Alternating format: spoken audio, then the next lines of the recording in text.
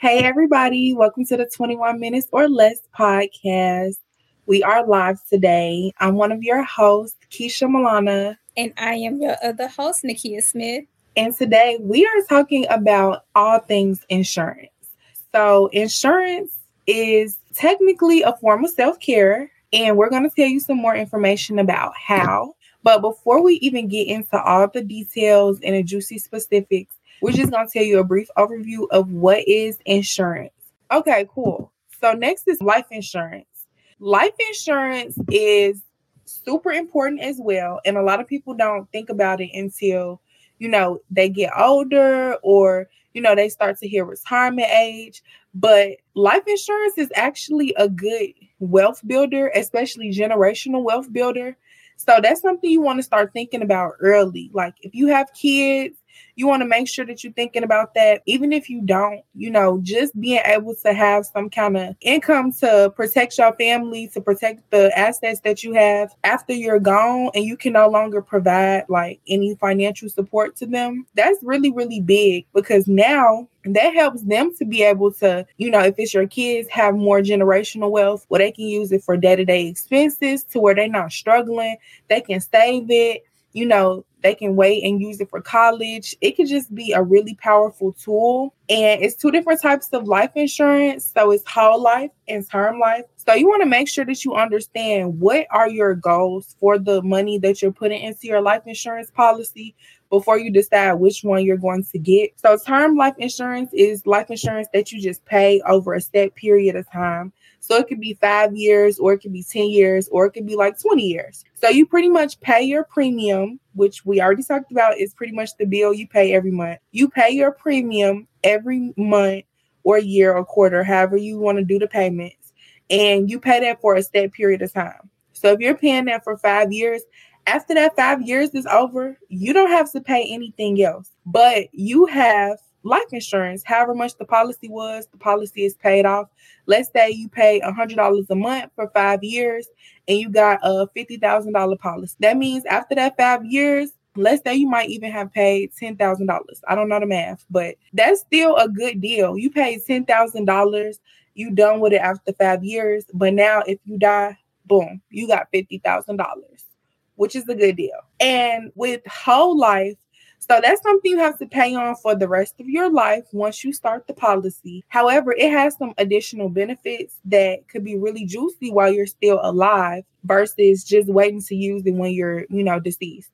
So one of them that I know for sure is that some whole life policies build cash value, which is really, really beneficial, especially for if you get a policy young, because a lot of times, let's say you pay into that for 5 years. Like, let's say you're paying $200 for 5 years. After 5 years, you have put around maybe $10,000 into the policy. And let's say the payout for the death benefit is like $200,000 or something. So you can take that $10,000 out of your whole life insurance policy. You can use it and your policy is still good. You can go ahead and keep, paying your $200 a month to continue the policy as long as you're paying that premium, doing that. If you have life insurance, let's say you want to buy a house, you can use that $10,000 you took out of cash value from your life insurance, and now you can use it as a down payment on your house. So that one asset that you bought, your life insurance, has now bought you a whole nother asset, a house. So just something to think about. I'm not gonna lie, I literally just got my life insurance policy last month. For my birthday, I said I wanted to do that for myself because, that's big. I know I'm going to be in my PhD program for 5 years. So I'm like, you know what? I might as well get some life insurance, of course, protect my family if I leave. But also, I could just keep paying my cash value. And then maybe at the end of my program, once I graduate, boom, now I got the money for a house. So just something to think about. Again, you do have to pay on it for the rest of your life. So I'm literally going to be paying $200 for the rest of my life. But after, 20 years, 30 years, the cash value going to be what? 90, 100,000. Super, super, super big. It also doesn't decrease the death benefit. So if you take that 10K out, you still going to have your $250,000 if you do, pass away. Yes. Thank you for giving an overview of those policies. There are other policies out there But I think for the point of this one, those are the main two to discuss. But I like the fact that you brought up being able to use your life insurance while you are living, because people always think, oh, I'm not going to benefit from this until something happens to me. But especially with whole life, some of the investment products that goes into them are common stock funds, bond funds, money market funds, and international funds. So you can get a mixture of those things. So you're not investing just in one type of investment. So yeah, those are things you can think about. But also when you're thinking about life insurance, people always ask, well, which one is better? Which one should I choose? Should I choose whole life or should I choose term? Me personally, I say, why not get both? That's Get just both. me. That's just me. But if you are like on a budget, always just look at like what can I afford right now, and then maybe once I start making more money, I can look into getting another policy. And then you also want to think about, and the reason why I say that is because you want to get something affordable to where you don't risk your policy lapsing.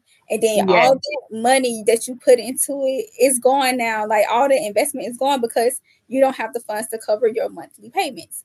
So for instance, if your policy has a current value of $50,000 and fees and expenses that are $10,000 per year, based on a death benefit of like $400,000, your policy may lapse within 5 years. So you want to be mindful of that. This could occur sooner due to like poor investment performance, or if you make a withdrawal or take a policy loan.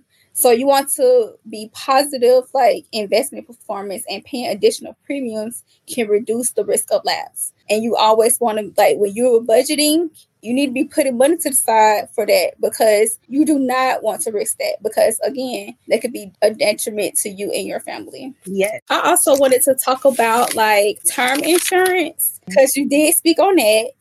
So with term insurance, I do like those policies only because you got to start somewhere. You know what I'm saying? So if you go ahead and get the term and then maybe get whole later, that's perfectly fine. But again, you want to be mindful of term because those policies end versus a whole life. And what you don't want to happen is you get to the end point of your term life insurance, forget that it's ending, and then you don't renew it, and then you thinking the whole time you got insurance and you don't.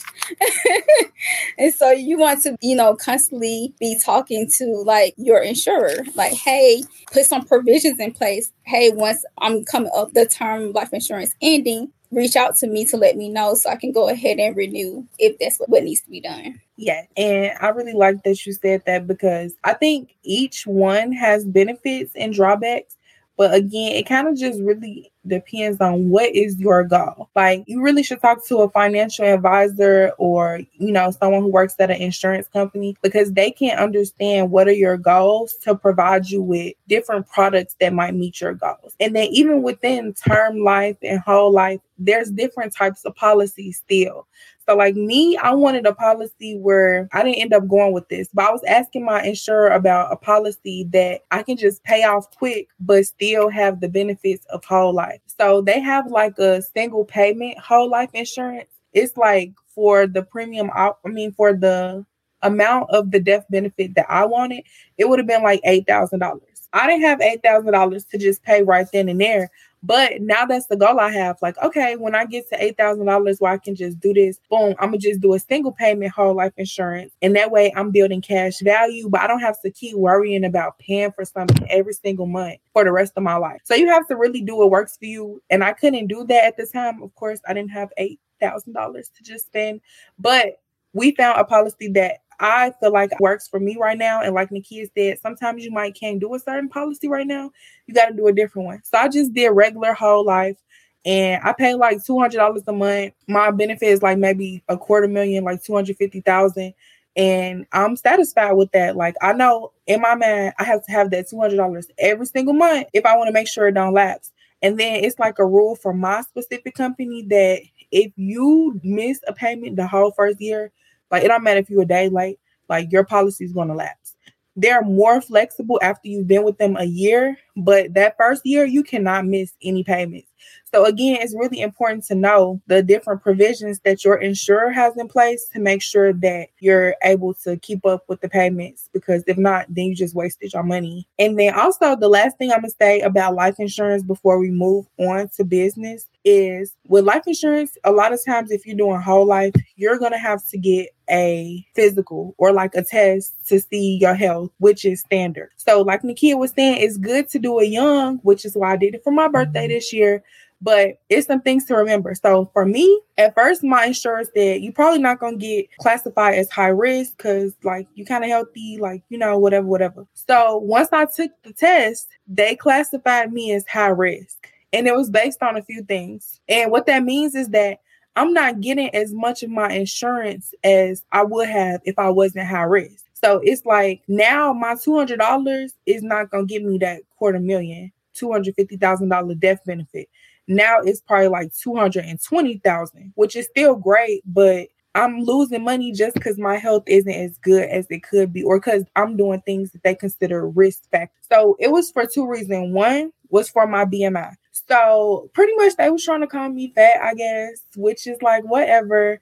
But that's something to be mindful of, like your weight. They're going to take your weight, your height, your body measurements, all that good stuff into account, because if you have a higher BMI, they're going to see is like you're more at risk for being obese. You're more at risk for developing certain diseases, certain disorders. Another thing that classified me as high risk was my family history. And let me tell you something. People think they can lie on this stuff. You cannot lie to an insurance company. When I was working at State Farm, my boss would literally tell me one time, like, State Farm has more data than the Library of Congress. So I just want you to keep that in mind. You cannot lie to insurance companies. The last thing that qualified me as high risk was sometimes I smoke hookah, sometimes I vape. I don't even smoke cigarettes or nothing like that. But they found nicotine samples or whatever in my saliva. So they do a saliva test. So if you think you're going to get away with like, oh yeah, I don't smoke cigarettes, I'm going to say I'm a non-smoker. They're going to give you a saliva test, boo-boo. And you're going to have to prove it. Like, you can't lie. So they found like traces of, I guess, the stuff from when I be vaping or smoking hookah in my saliva. So that all went to account to qualify me as high risk. So that's something to think about. You will have to take that physical if you're trying to get whole life. But again, it worked out. Like, they didn't deny me. They can deny you if they want to, but they didn't deny me. I just don't get as much insurance for the money that I'm paying, which I'm okay with. And that's why I went a little bit over. Like, originally I was going to get a policy where it was $100 a month and I was going to get a smaller benefit. But I was like, you know what? I would rather have too much money. Like, I'd rather my family have more money than I think they need if I die than not enough. So if you feel like, okay, again, don't stretch yourself if you can't afford it. But if you're like, okay, I could do 100, but I could do 200 too. I was just playing it safe. But go big, like, it's building cash value anyway. So I know, boom, in 5 years, if I want to take something out and buy me a house, I can do that. And it's two different ways you can do that. You can either take it out as a loan or you could just take it out and keep it. If you take it out and keep it, they're going to reduce your death benefit by however much you took out. So if your death benefit was $250K, you take out $10,000 in cash while you living, your death benefit going to go down to $240K. But that's okay. Again, I would rather have too much and be able to use some while I'm alive than to not have it and, you know, it's all for the death benefit. But yeah, I feel like that was pretty comprehensive. So I hope y'all learned something about life insurance. Go get you a quote. It's really quick to get a quote. It doesn't take long. And you want to just think about, too, making sure you get a reputable dealer. I don't want to promote anybody, but when I worked at State Farm, I do know my boss talked a lot about the credibility that those big insurance companies have. And it's not just the name. It's the fact that they can actually pay out when something happens. Like, you want to make sure your insurance company can pay out. If I'm paying all this money while I'm living and then my family don't get that check once I die, it's like I wasted my time. I didn't choose the right insurance company because they can't even back up the guarantee that they said that they could. Oh, yeah. Don't do that. Yeah. And one thing I can't say about State Farm because I use them is they going to pay. Oh, State Farm is going to pay every time. State Farm is going to They gonna pay. They going to fight for you. They going to sue somebody for you. They're going to pay. Yes. Okay, moving on to business insurance now. It's crazy. I actually used to help people get business insurance when I worked at State Farm. So I'm really excited to talk about this because it's something that a lot of small businesses or new businesses do not think about needing. It's something that's really important though, especially depending on the type of industry you're in. So I know companies that deal with really high risk things, such as like, for instance, when I worked at State Farm, we would be really targeting people with HVAC companies, people that are plumbers, people who can really like, if they business doesn't go the way it's supposed to, like if they don't fix somebody plumbing the right way, it can flood their whole house, like really high risk stuff. To where if you are damaging somebody's property, damaging somebody's belongings, causing them illness, that you can actually pay them. So a business policy is really important for releasing the liability from you and putting it onto the insurance company. So when something happens, like and your business gets sued, or let's say you go into people's houses and fix them up, and then their whole house just collapse or something, you don't want to be responsible for that.